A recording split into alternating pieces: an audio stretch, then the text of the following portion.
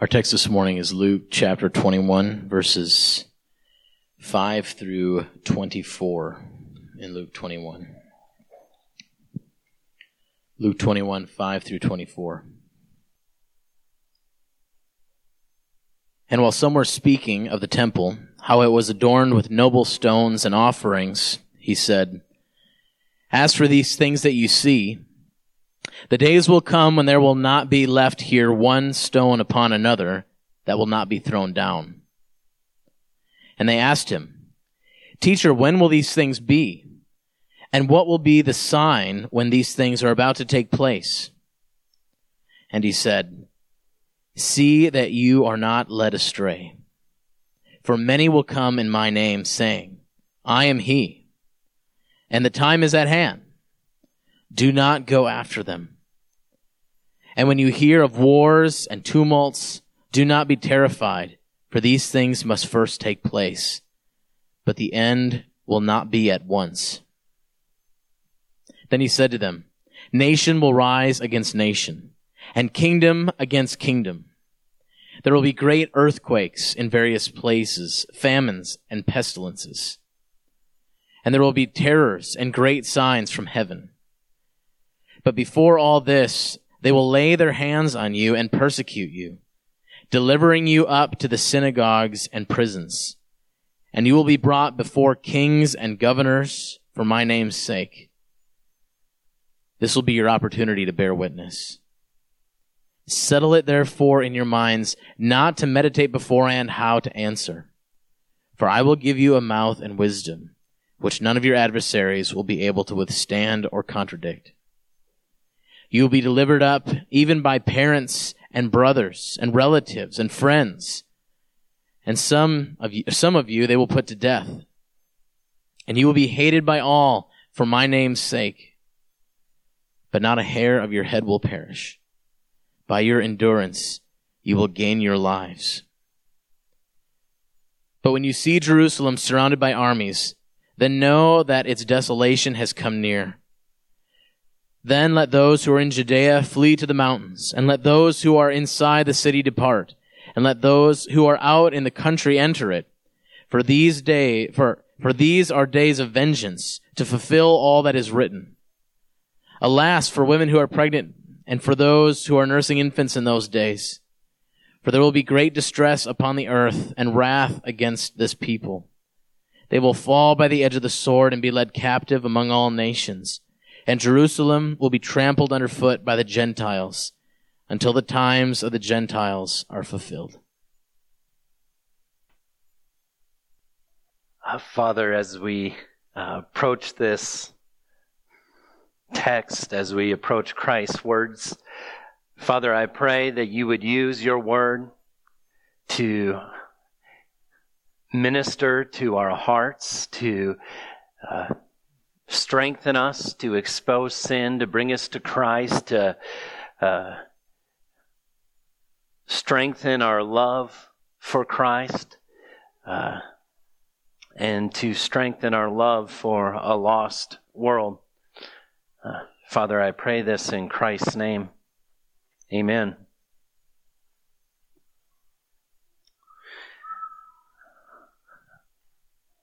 The title of the message is Enduring Witnesses. And the question I have for you to begin is this. Christians, as the culture becomes more and more intolerant of you, will you faithfully endure the attacks, or will you conform under them? Will you feel sorry for yourself when this happens? Or will you love those who are persecuting you?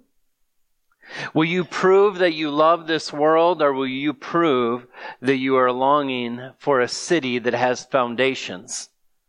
A city that will last forever. And John Foxe, who wrote the famous Foxe's Book of Martyrs, says this: "A good Christian is bound to relinquish not only goods and children, but life itself, for the glory of his Redeemer. Therefore, I am resolved to sacrifice everything in this transitory world for the sake of salvation in a world that'll last to eternity. And within that same book, he speaks of Nicholas Ridley and Hugh Latimer. Maybe you've heard of them, but on October 16th, which would be yesterday in 1555, Nicholas Ridley and Hugh Latimer were burned at the stake for preaching the justification by faith alone.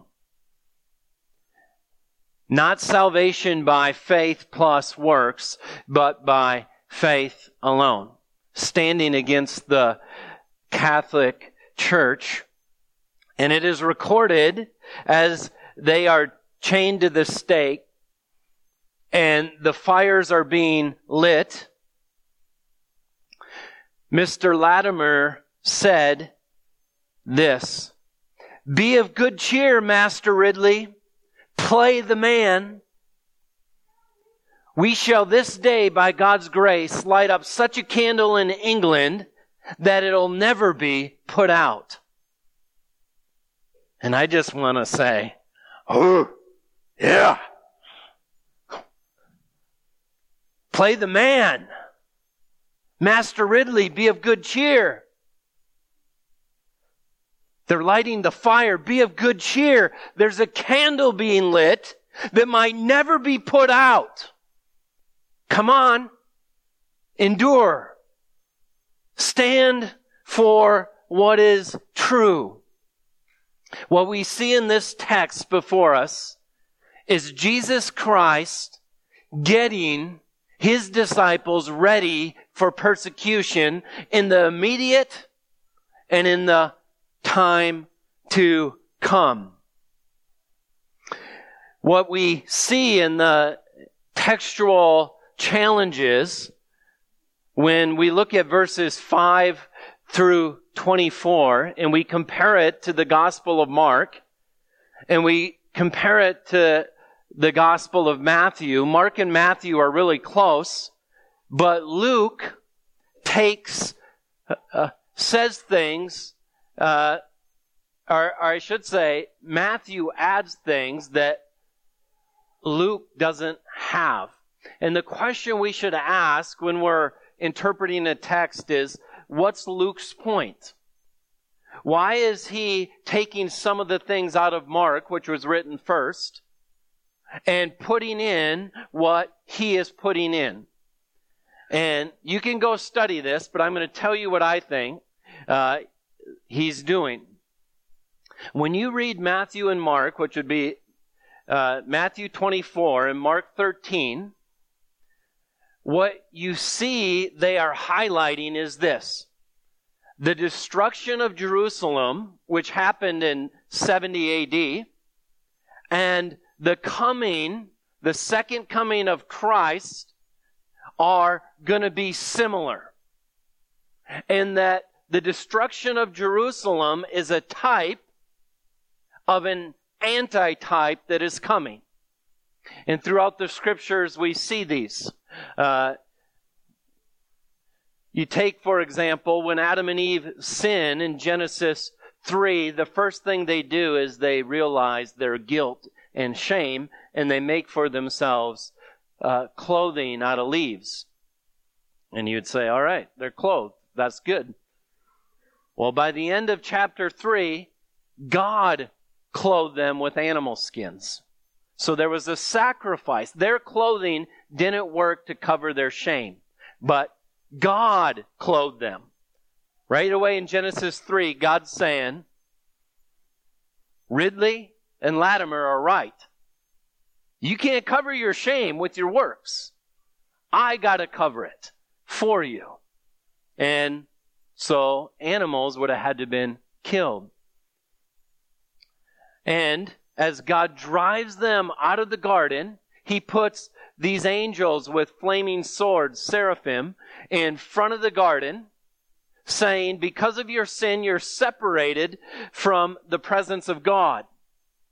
So then when God instructs Moses to build the tabernacle and eventually the temple, there's a curtain that separates them from the presence, the most holy place. And on that curtain, God had them sew into it seraphim with flaming swords. And so you can see the types starting to build up. The angels that were separating sinful man from God are now in the curtain of the temple, and sacrifices, animals are having to be sacrificed for the sins of the people, and the high priest that's going to go behind the curtain once a year. And we know that this culminates into the person of Jesus Christ. John the Baptist says, "Behold the Lamb of God that takes away the sins of the world." All those sacrifices were small types of the antitype, which was Christ. And as Jesus' body and flesh was torn, the curtain tore, and no longer was sinful man separated from God. We were able to enter in to relationship with Him because Christ was the great high priest. Christ was the actual sacrifice that made it so man could be reconciled back into the presence of God.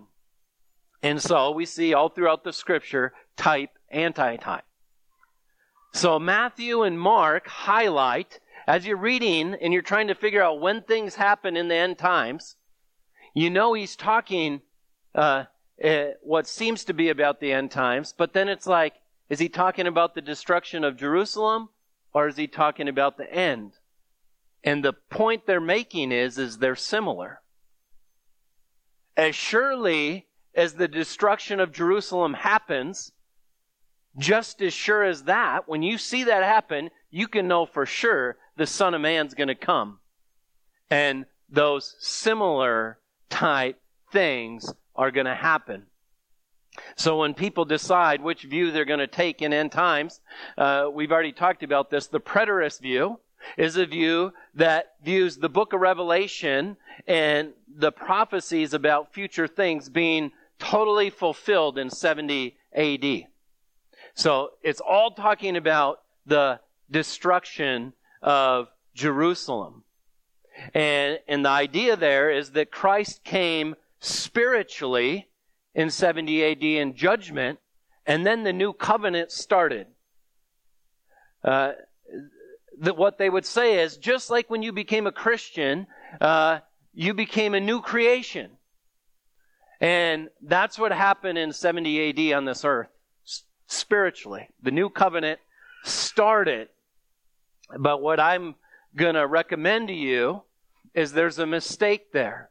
Yes, you're supposed to see the destruction of Jerusalem, but you're also to see the greater type, the second coming of Christ. Matthew and Mark highlight how they're similar.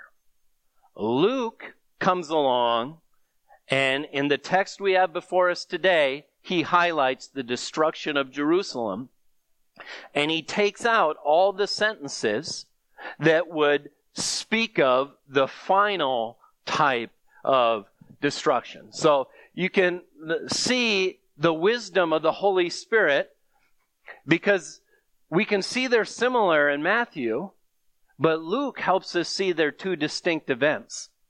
And so we can thank God even how both gospel or all the gospels help us get clarity on things. I'll just give you an example. Last week we looked at verses 5 through 7. while some were speaking of the temple, how it was adorned with noble stones and offerings, he said, as for these things that you see, the days will come when there will not be one stone, or there will be not left here one stone upon another that will not be thrown down. That's what we looked at last week. He's saying this temple's coming down. You're so impressed by this amazing architecture. It's coming down. And then Luke says, and they asked him, Teacher, when will these things be? That's question number 1. What are these things? Look at verse 6. As for these things that you see, he's talking about the temple. And they ask, when will these things be? Question number 1 Luke has. And what will be the sign that these things are about to take place? 2 questions. All right? When will these things be, and will there be clues? Will there be signs that the destruction of Jerusalem is about to take place? Now, if we were to look at Matthew's account, in verse 3 of Matthew 24, the disciples say, tell us, when will these things be? Right? Same question. And what will be the sign of your coming? Aha, that's a different question. And of the end of the age. Aha. So Luke takes those last 2 questions out of his gospel. And so he's highlighting when will these things be. And if you happen to turn to Matthew, I'll give you a few sentences that are taken out of this account. In verse 12 of Matthew 24, he says, and because lawlessness will be increased, the love of many will grow cold, but the one who endures to the end will be saved. And this gospel of the kingdom will be proclaimed throughout the whole world as a testimony to all the nations, and then the end will come. So Luke takes that out. And then he also takes verse 15. He says, so when you see the abomination of desolation spoken by the prophet Daniel standing in the holy place, let the reader understand. So Luke doesn't talk about the abomination of desolation. He talks about the desolation of Jerusalem. All right? And then in verse 21 and 22 of Matthew 24, he also takes this out.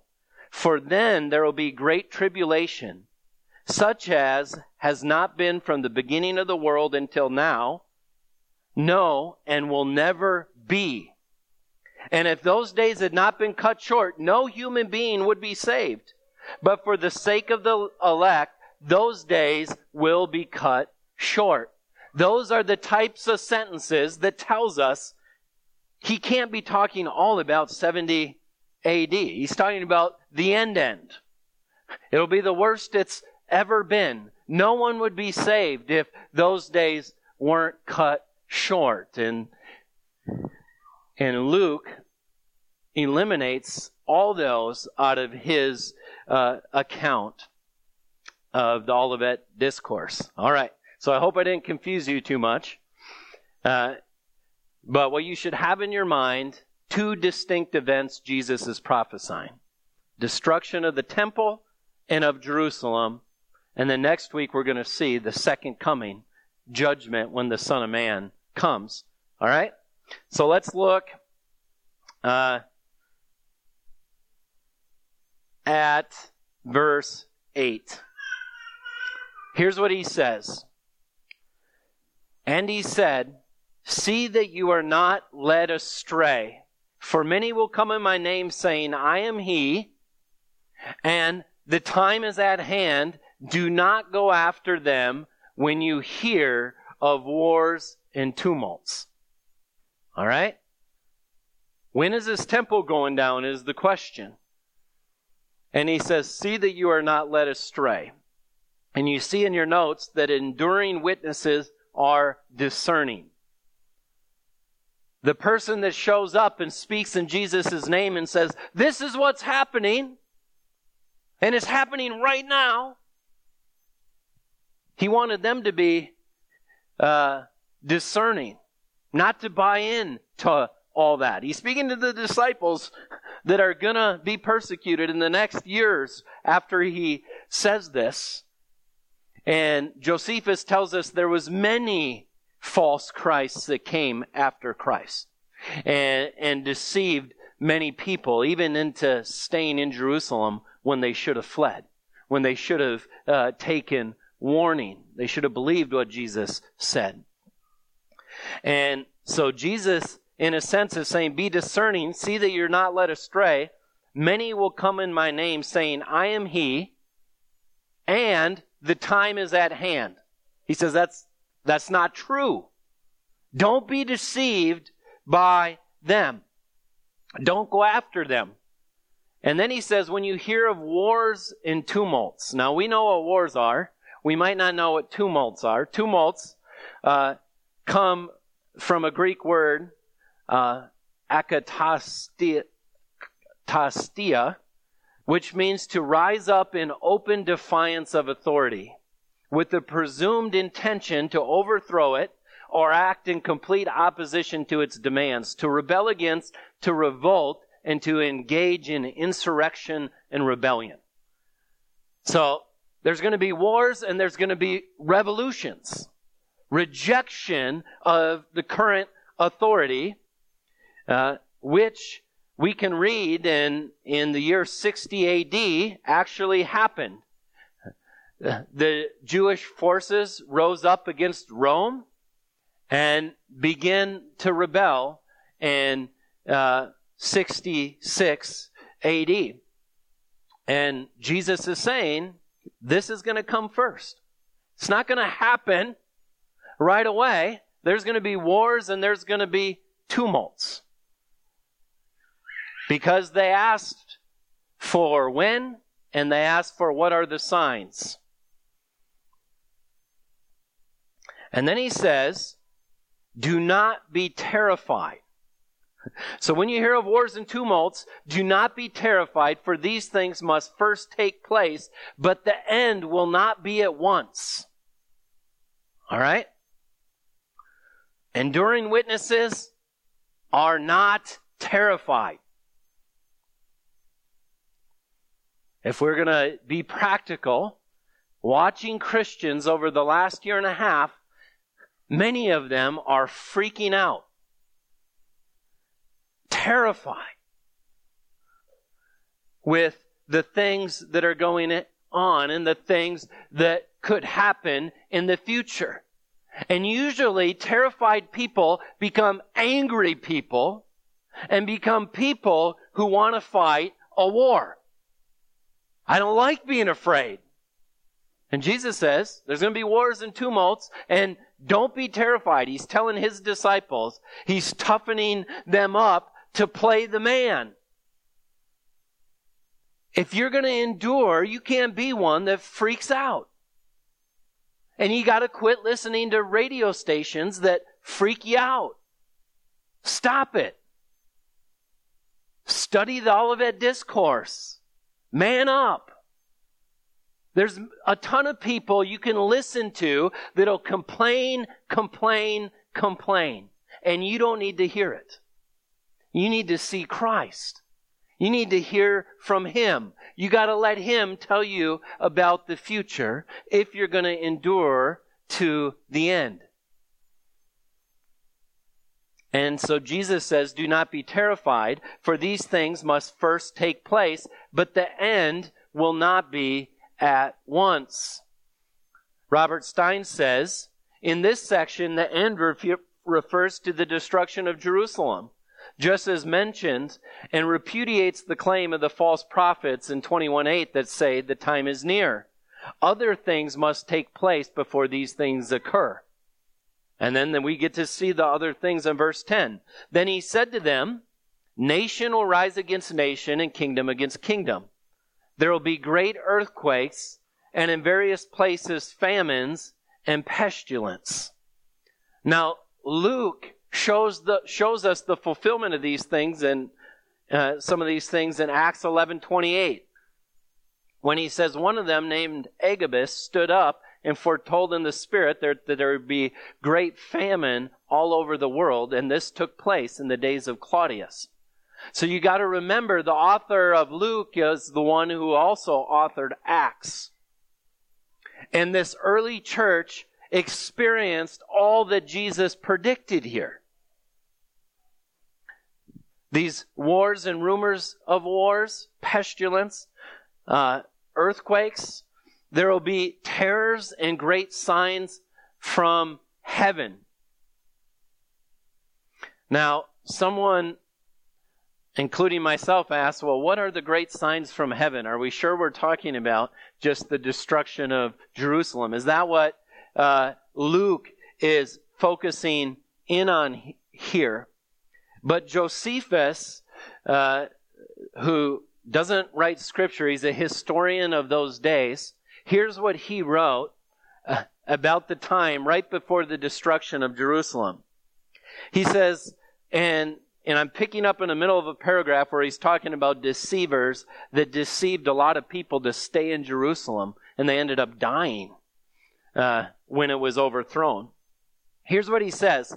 Now, a man that is in adversity does easily comply with such promises from these false teachers. For when such a seducer makes him believe that he is to be delivered from those miseries which oppress him, then it is that the patient is full of hopes of such deliverance. Thus were the miserable people persuaded by these deceivers, and such as belied God himself, while they did not attend nor give credit to the signs that were so evident, and did so plainly foretell the future desolation. But like men infatuated, without either eyes to see or minds to consider, did not regard the denunciations that God made to them. So Josephus is saying, Jesus told them. Thus, there was a star resembling a sword which stood over the city, and a comet that continued a whole year. Thus also, before the Jewish rebellion and before those commotions which preceded the war, when people were come in great crowds to the feast of the unleavened bread, on the 8th day of the month of Nisan, and at the 9th hour of the night, so great a light shone around the altar in the holy house that it appeared to be bright as daytime. The light lasted for a half of an hour. This light seemed to be a good sign to the unskillful, but was so interpreted by the sacred scribes as to portend those events that followed immediately upon it. And so the dummies thought something big's about to happen here.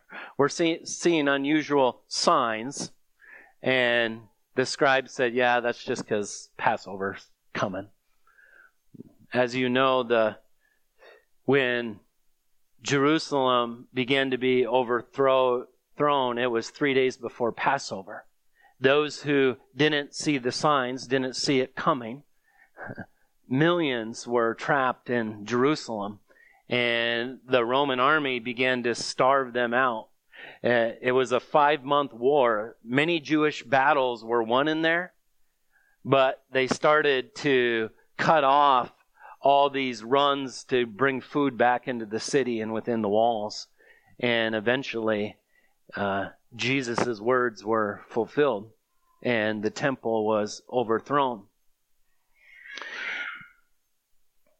And then we see in verse 12, but before all this, so before even all those wars, he brought us right up to the signs of those days. He says, before all this, they will lay their hands on you and persecute you, delivering you up to synagogues and prisons, and you'll be brought before kings and governors for my name's sake. Enduring witnesses are persecuted. If you're going to be faithful, this is true then and it's true today, and it'll be true in the very end. If you want to be a witness of Jesus Christ, you will be persecuted. You're not more smooth than Jesus Christ. You're not nicer than Christ was. If you're going to put on the Lord Jesus Christ, this world will reject you. You will be persecuted. Jesus told this to his disciples over and over and over again. And so after he says that they'll be turned over to kings and governors for my name's sake, which happened immediately after that, he says in verse 13, this will be your opportunity to witness. Jesus doesn't say, this will be your opportunity to finally get sympathy in this world. You know, no one ever notices you. No one realizes how hard your life is and how much work you do. Now, finally, you're going to be persecuted in such a way that finally people are going to feel sorry for you. That's not what he says. That might be what my heart's doing if things don't start going the way I want. But Jesus says, this will be your opportunity to bear witness. Right? Master Ridley, be of good courage. We're about to light up England. This is our opportunity. You can be pretty sure that Latimer read this text. He knew his opportunity was going to come to bear witness for Jesus Christ. And he was ready for it.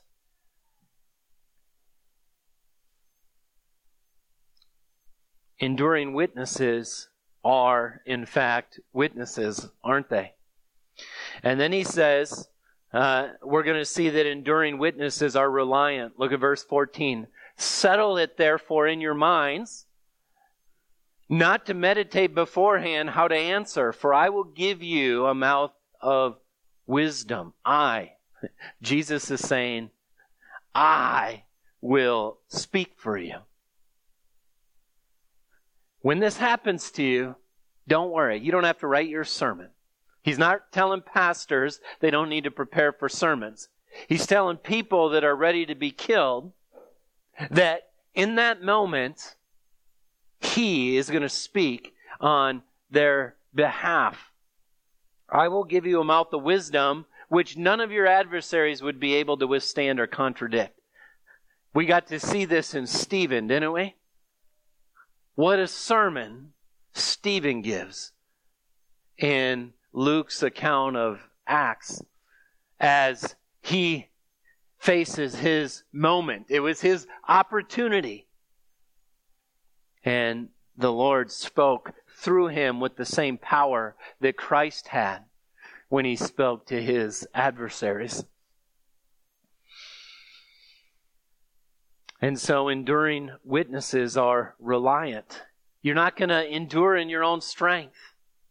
Peter tells us that it's by the strength of God that our faith will endure to the end. If ultimately it was determined on how tough we were, how much we could pull ourselves up by our own bootstraps, we would all fail to endure, right? But if the faith that was began in you by God himself, and it's a supernatural faith, then even Jesus is going to speak through you at the right time, and your faith will endure.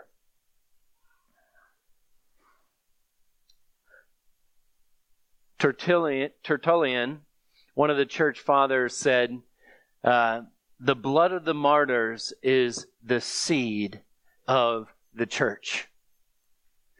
The seed of the church. If you want to see the church grow, watch some Christians be slain as they're trusting in faith with courage.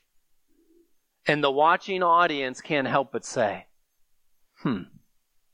this does not look normal. This does not look like anything I understand from a human perspective. And the more Christians they killed in the early church, the faster the church grew. And I could give you hundreds of examples I read about a young man that was so courageous when he was thrown into the Colosseum. He was so courageous in front of the lions. There was an account of some pagans that were in the crowd that got saved just off his mere courage as he stood out there. And with his opportunity, he didn't waste it. And then in verse 16, Jesus says, "You'll be delivered up even by parents and brothers and relatives and friends. And some of you they'll put to death. And you'll be hated by all for my name's sake." All right? Those two verses alone tells you Christianity is not summed up by all those little promise books that you see out there. Kind of fluffy Christianity.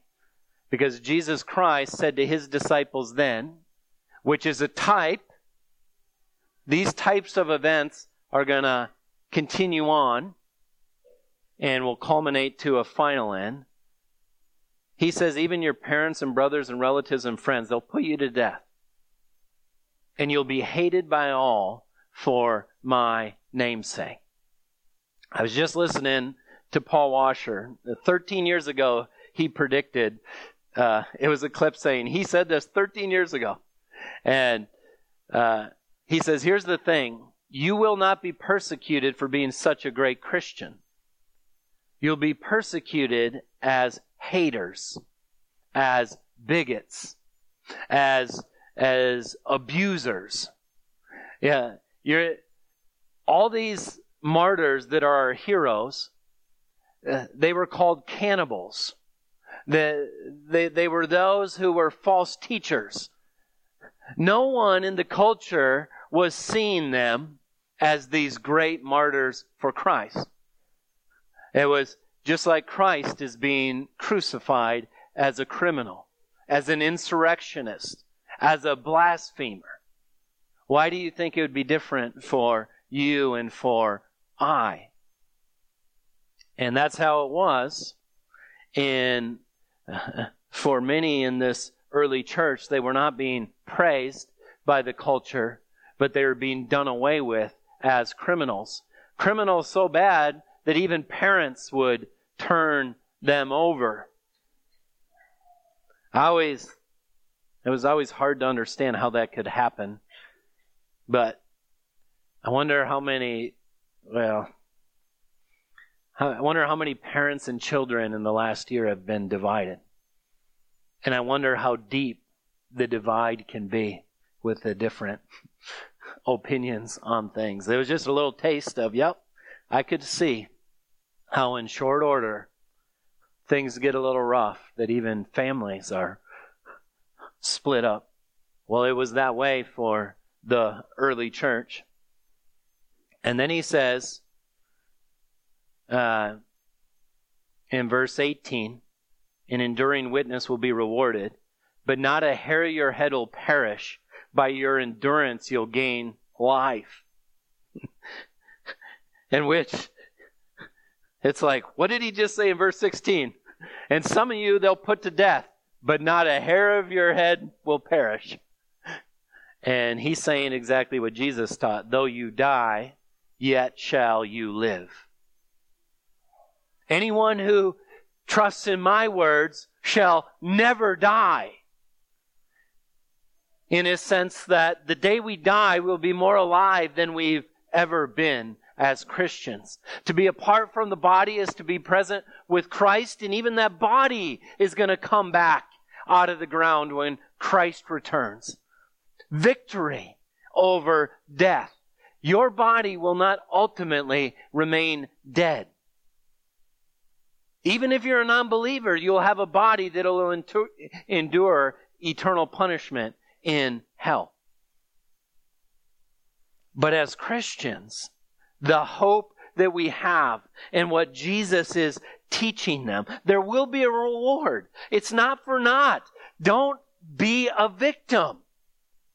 The most ugly thing the church can be is a victim that complains and whines and complains as though there is no victory in the end. There is no hope in the end.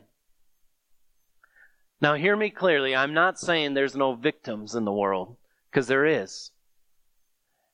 And Christ stood with the oppressed, who were real victims. He stood with them.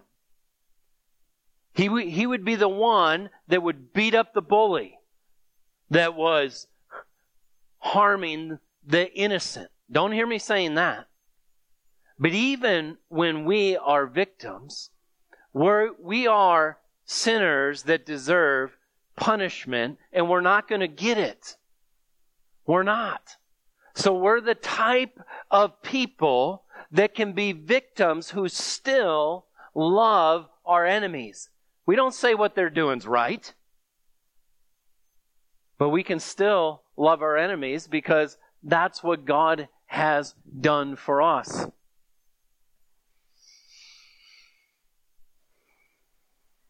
And then he says, in verse 20. So he already talked about the destruction of the temple. Now he's talking about the destruction of Jerusalem.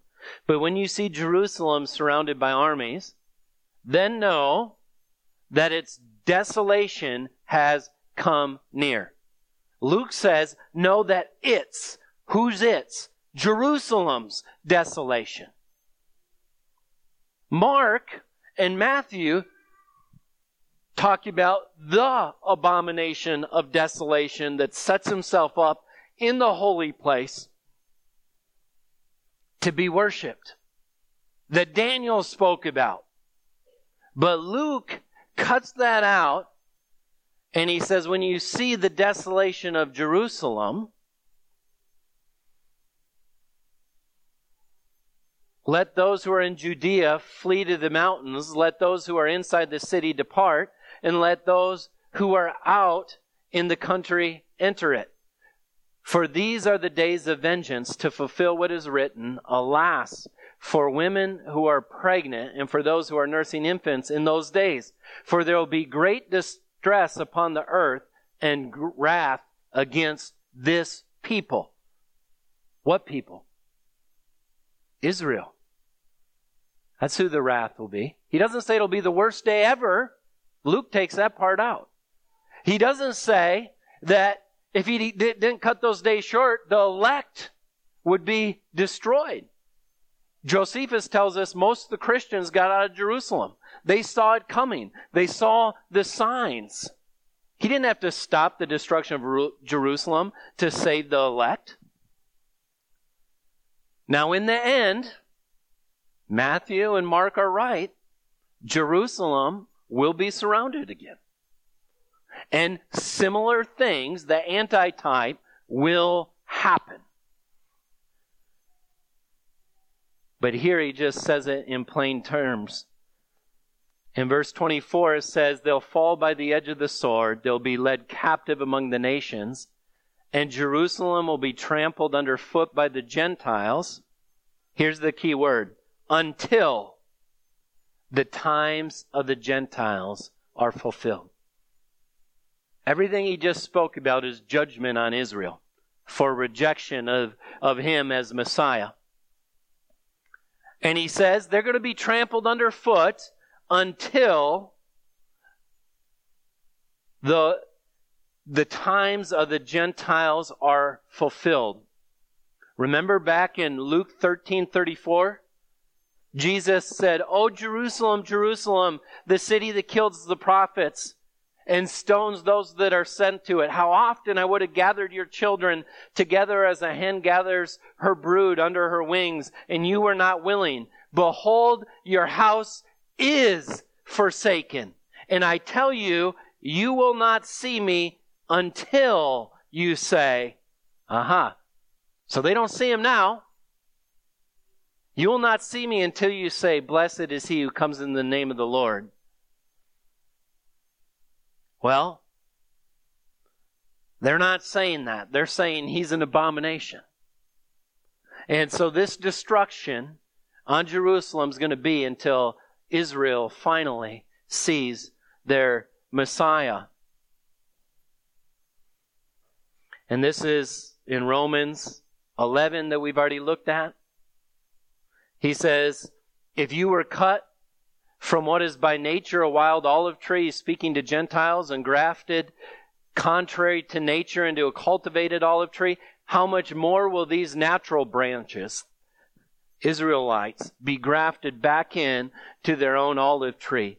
Lest you be wise in your own sight. Enduring witnesses are humble. Lest you be wise in your own sight, I do not want you to be unaware of this mystery, brothers. A partial hardening has come upon Israel until the fullness of the Gentiles has come in. In Jeremiah chapter 30 and verse 10, prophesying of this, he says, then fear not, O Jacob, my servant, declares the Lord, nor be dismayed, O Israel. For behold, I will save you from far away, and your offspring from the land of their captivity. Jacob shall return and have quiet and ease, and none shall make him afraid. For I am with you to save you, declares the Lord. I will make a full end of all the nations. Read Revelation 19. I'll make a full end of all the nations among whom I scattered you, but of you I will not make a full end. Or in Acts 3:18, where Peter says, but what God foretold by the mouth of the prophets, that his Christ should suffer, he thus fulfilled. Repent therefore, he's speaking to people in Jerusalem, and turn back, that your sins may be blotted out, that times of refreshings may come from the presence of the Lord, that he may send the Christ appointed for you, Jesus. Now wait a minute, he already sent him, didn't he? He already ascended into heaven.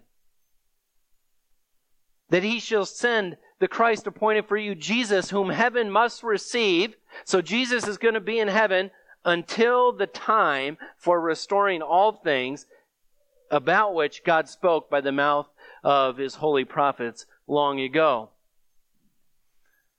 You see, Jesus ascends up into heaven until it's time for restoring in Jerusalem, for this hardening to be lifted. 2 more passages and then we're done. Joel 2:30. I will show you wonders in the heavens and on earth. We're going to see this next week. Blood and fire and columns of smoke. The sun shall be turned to darkness and the moon to blood before the great and awesome day of the Lord comes. There's going to be these signs that we're going to read about beginning in verse 25 next week. And it shall come to pass that everyone who calls on the name of the Lord shall be saved. For in Mount Zion and in Jerusalem there shall be those who escape, as the Lord has said, and among the survivors shall be those whom the Lord calls. For behold, in those days, and at that time, I will, when I restore the fortunes of Judah to Jerusalem. In that day, when the sky begins to change, when Christ comes, in that day, Israel's eyes are going to be open, and no one says it more clearly than Zechariah in chapter 12. In verse 10, he says, I'll pour out on the house of David and the inhabitants a spirit of grace and pleas for mercy. Here's what they didn't have when Jesus was there. So that when they look on me, on him whom they have pierced, they shall mourn for him as one who mourns for an only child, and weep bitterly over him as one who weeps over a firstborn. On that day, in the morning in Jerusalem, will be as great as mourning for Hadad-Rimmon in the plain of Megiddo. The land shall mourn, each family by itself, the family of the house of David by itself, their wives by themselves, family of the house of Nathan by itself, and their wives by themselves, and the family of the house of Levi by itself, and the wives by themselves, the family of the Shemites by itself, and their wives by themselves, and all the families that are left, each by itself, their wives themselves. And then first verse of chapter 13 of Zechariah. Listen. On that day. What day? A day when Jerusalem is repenting. They're looking on him whom they have pierced. On that day, there shall be a fountain opened for the house of David and the inhabitants of Jerusalem, to cleanse them from sin and uncleanliness. On that day, declares the Lord, I'll cut off the names of the idols from the land, so that they shall be remembered no more. I'll remove from the land the prophets and the spirit of uncleanliness. And I believe Jesus will come out of heaven in his real body. Luke tells us in Acts 1, just as you saw him go up, you're going to see him come down. He went up in a real body from the real earth. And he's going to come down in a real body to the real earth. And what we're going to see is the times of the Gentiles had a limit. That not only is God's grace so great that he can save Gentiles like us, but he also can relieve the hardening of heart so that they can see their Messiah that they pierced, and they can repent and trust him. So enduring witnesses are humble. We don't look at Israel and just say, they're just like every other nation. God's done with them forever. I would say, as I read the prophets, as I tried to ask the question, is he done with them? This is what I found over and over and over again. And Christ will return one day. And the question is, if you receive Jesus Christ, here's how you should have received him. Jesus said, if anyone would come after me, let him deny himself, take up his cross. The reason why Christians ought to be able to endure to the end is because from the very beginning, they should have said, I'll die for the name of Christ. That's what Jesus said. You want to follow me? Deny yourself. Take up your cross. So I'm here to tell you, it's not going to get easier. And we need to toughen up and not get angry. We need to toughen up and become lovers of those who persecute us, blessing those who revile us, which might mean that we need different types of words in our ears if we're going to be those types of people. And that's my prayer for you, that when this world sees a member of Sovereign Grace Church, what they're going to see is they're not being treated fair, but they sure love back, and they never deny the truth. They speak the truth in love. And if you're wondering if Christ can save you, if you've done stuff so bad you don't think God could save you, let me tell you what Latimer and Ridley knew so well. No one's salvation is based off anything they did or didn't do. You can't earn it. Salvation by faith alone in Jesus Christ. Jesus lived a life you could never live. And if you'll trust in him and say, I know I'm sinful. I know I deserve the just wrath of God, but Christ is my only hope. Then you also can have that same peace. And death no longer needs to be this scary monster. But rather we can live with courage. Father, I pray that everyone here would know Christ. Father, that they would know his tender love. That they would know that the sending of Christ was highlighting your love. But Father, that they would also know that being immersed into Christ means there's a maturing to manhood and womanhood in Christ that is strong and is enduring. And it's not in our own strength, but it is in these promises that even Christ is encouraging his church. Lord, let us Take heed to these words in Christ's name. Amen.